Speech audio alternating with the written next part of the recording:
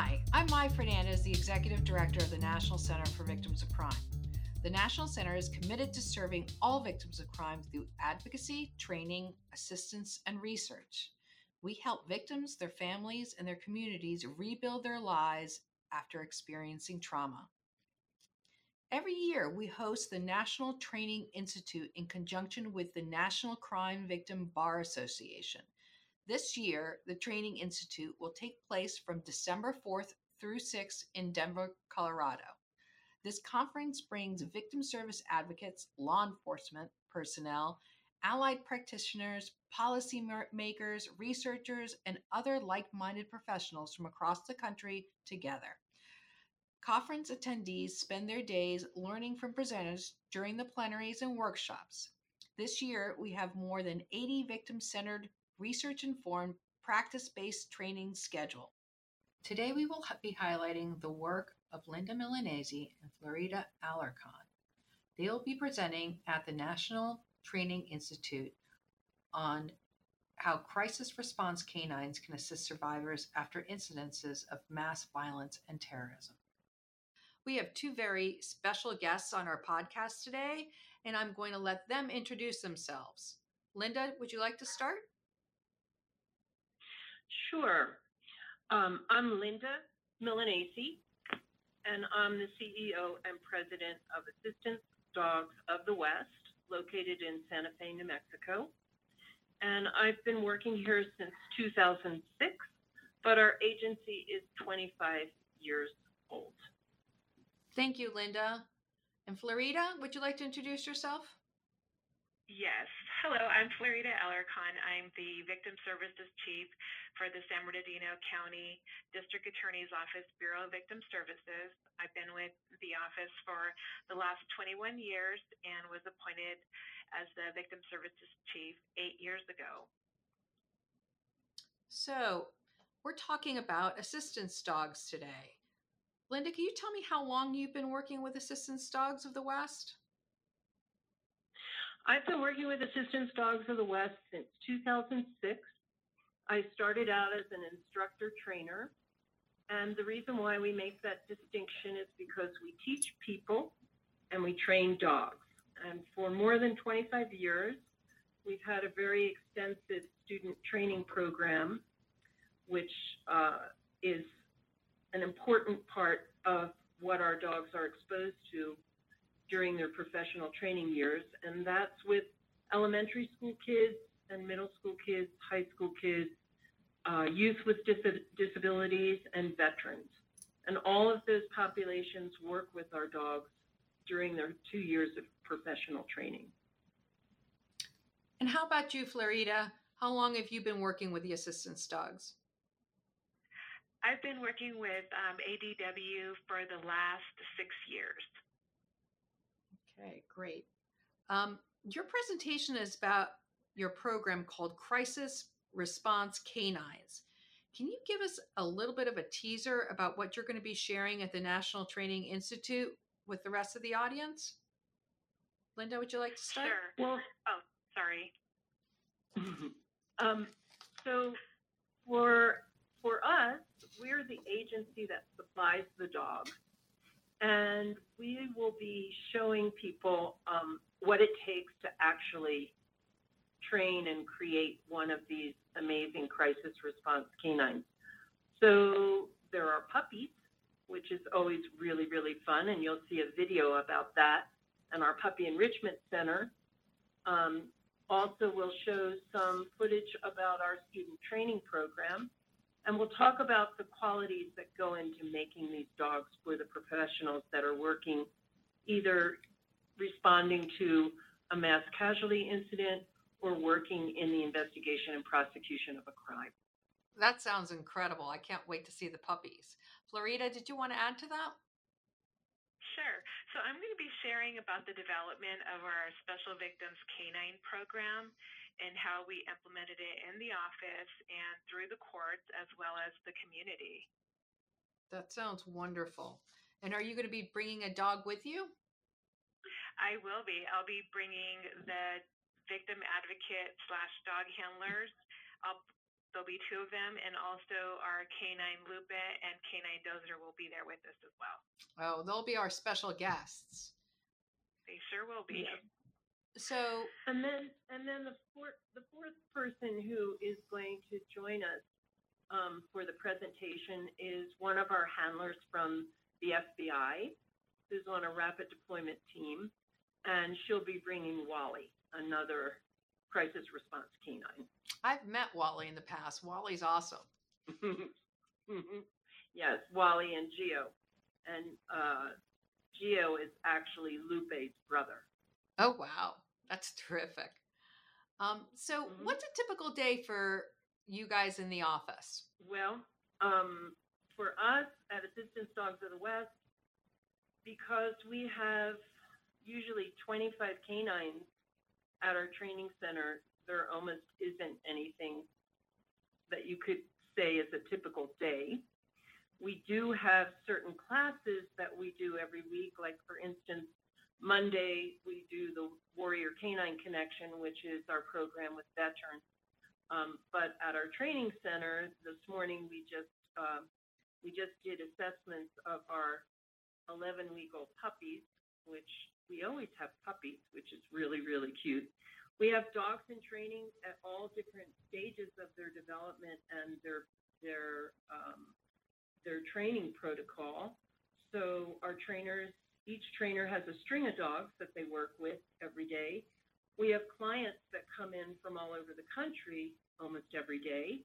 And so our typical day is pretty atypical, mostly because our product is a sentient being of beautiful canines that are kind of in the midst of their process of meeting their people and deciding their careers and getting along with their future life. And Flerida, how about you? Is there anything that's typical about your day? So mine typically doesn't involve having a lot of interaction with our canines, unfortunately. And so I'm more managing the grant reporting and handling the upkeep of our contracts. But I can tell you for our canine unit, what their typical day is like. They're gonna be out and about in the community, perhaps providing a presentation on our unit. They can be providing support to children who are being interviewed in preparation for trials.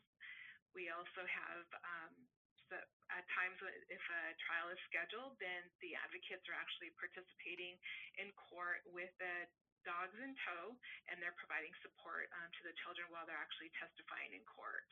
So their day is going to be varied depending on what is happening on their caseload. So what do you think is the biggest contribution your canines make to people who are either have been victimized or are survivors of a crime or are going through the criminal justice process? What do you think are some of the greatest benefits the canines provide?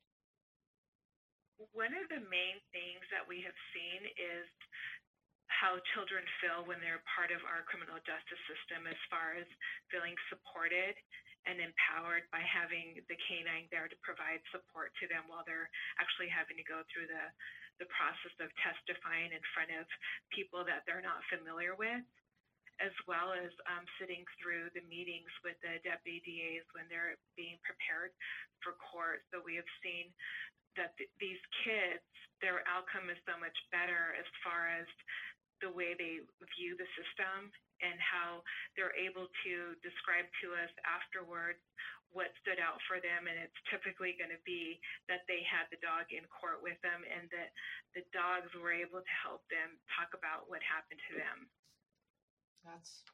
That seems like an incredible benefit that these dogs can give. How about during a mass casualty? Have you seen the dogs being really able to help those who have just gone through this terrible situation? Yes, we have. So how I got to know Stacy from the FBI is after we had the terrorist shooting here in San Bernardino on December 2nd, 2015. our canine unit had the opportunity to work with the FBI's canine unit, and so they were out providing support to the families and the surviving victims at the Family Assistance Center, as well as accompanying the FBI out in the field to the various hospitals to meet with some of the surviving victims and provide some support to them while they're, whether they were in the hospital or they were being seen at the Family Assistance Center. And it wasn't only there. They've also been able to provide support to students at one of our local elementary schools where we had a actual school shooting. It was domestic violence related. And so the dogs were deployed to provide support to the children while they waited at a relocation center. And then again, when the children were brought back to be reunited with their parents, they were able to provide support to the kids, as well as when we had the Route 91 Harvest Festival shooting in Las Vegas. That was in October of 2017.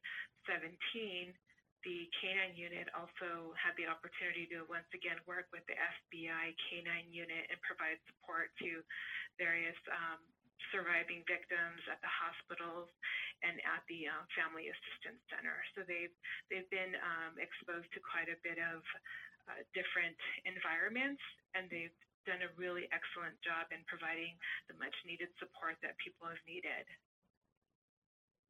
Linda, is there anything else you'd like to add to that? I think one of the things that is really important, and what we hear from our colleagues like Flerida and from the handlers, is that the dogs also provide a lot of care for the staff.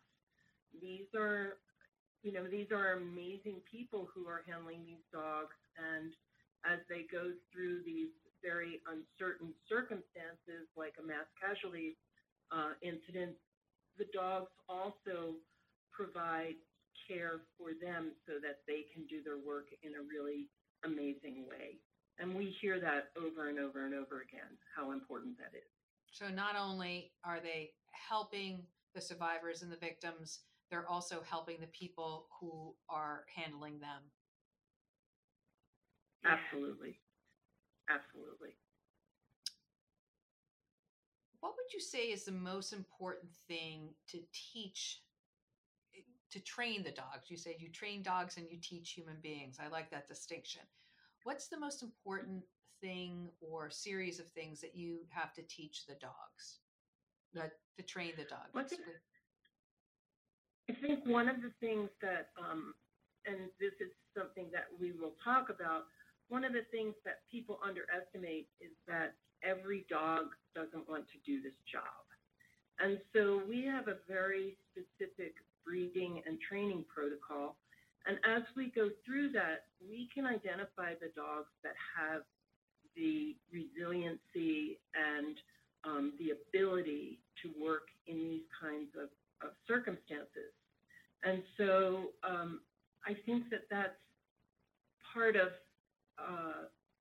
something that's extremely important. We breed for a specific temperament and for very specific qualities, and that includes things like resilience, a quality called bidability, which means we can go into an event, and if the dog has been handled by me the whole time, that's fine. But if I have to handle a dog that I've never put my hands on their leash, that dog, because I know their language, that dog will work for me too. So I think not only is the professional training, and our dogs are trained for a minimum of 18 to 24 months by our professionals. They have more than 1,500 hours of professional training on them, along with all those student populations that I mentioned before that reinforce those cues and provide different types of experiences for the dogs, because students don't have the same emotional regulation, timing, abilities.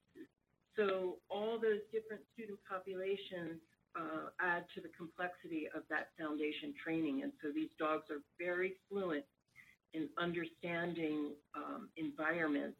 And they're trained with positive reinforcement, so they love to learn. And they have very strong relationships with human beings. From the moment they're born, they're caught by human hands. And so these are dogs that will really try. They're intelligent. They're emotionally full of unconditional love. They know how to learn. They know how to problem solve. They've been encouraged to be the personality that they are under the guidance of a really good leader. Thank you. That was really helpful. So my last question is for both of you. If there are people in our audience at NTI that wish to create a canine program such as yours, what are some of the things to get started? What are the first steps that an agency would have to take to start creating a canine program? So for us here in San Bernardino County, what I would recommend for them to do is to talk to their county risk management, because there are certain things that you have to make sure you have in place prior to starting a program. And so that would be a start, and then going with the human resources, because you have to also look at the assignment for the victim advocates and making sure that it's in compliance with their memorandum of understanding and anything. They'll help guide you as far as what you need to include in the job description.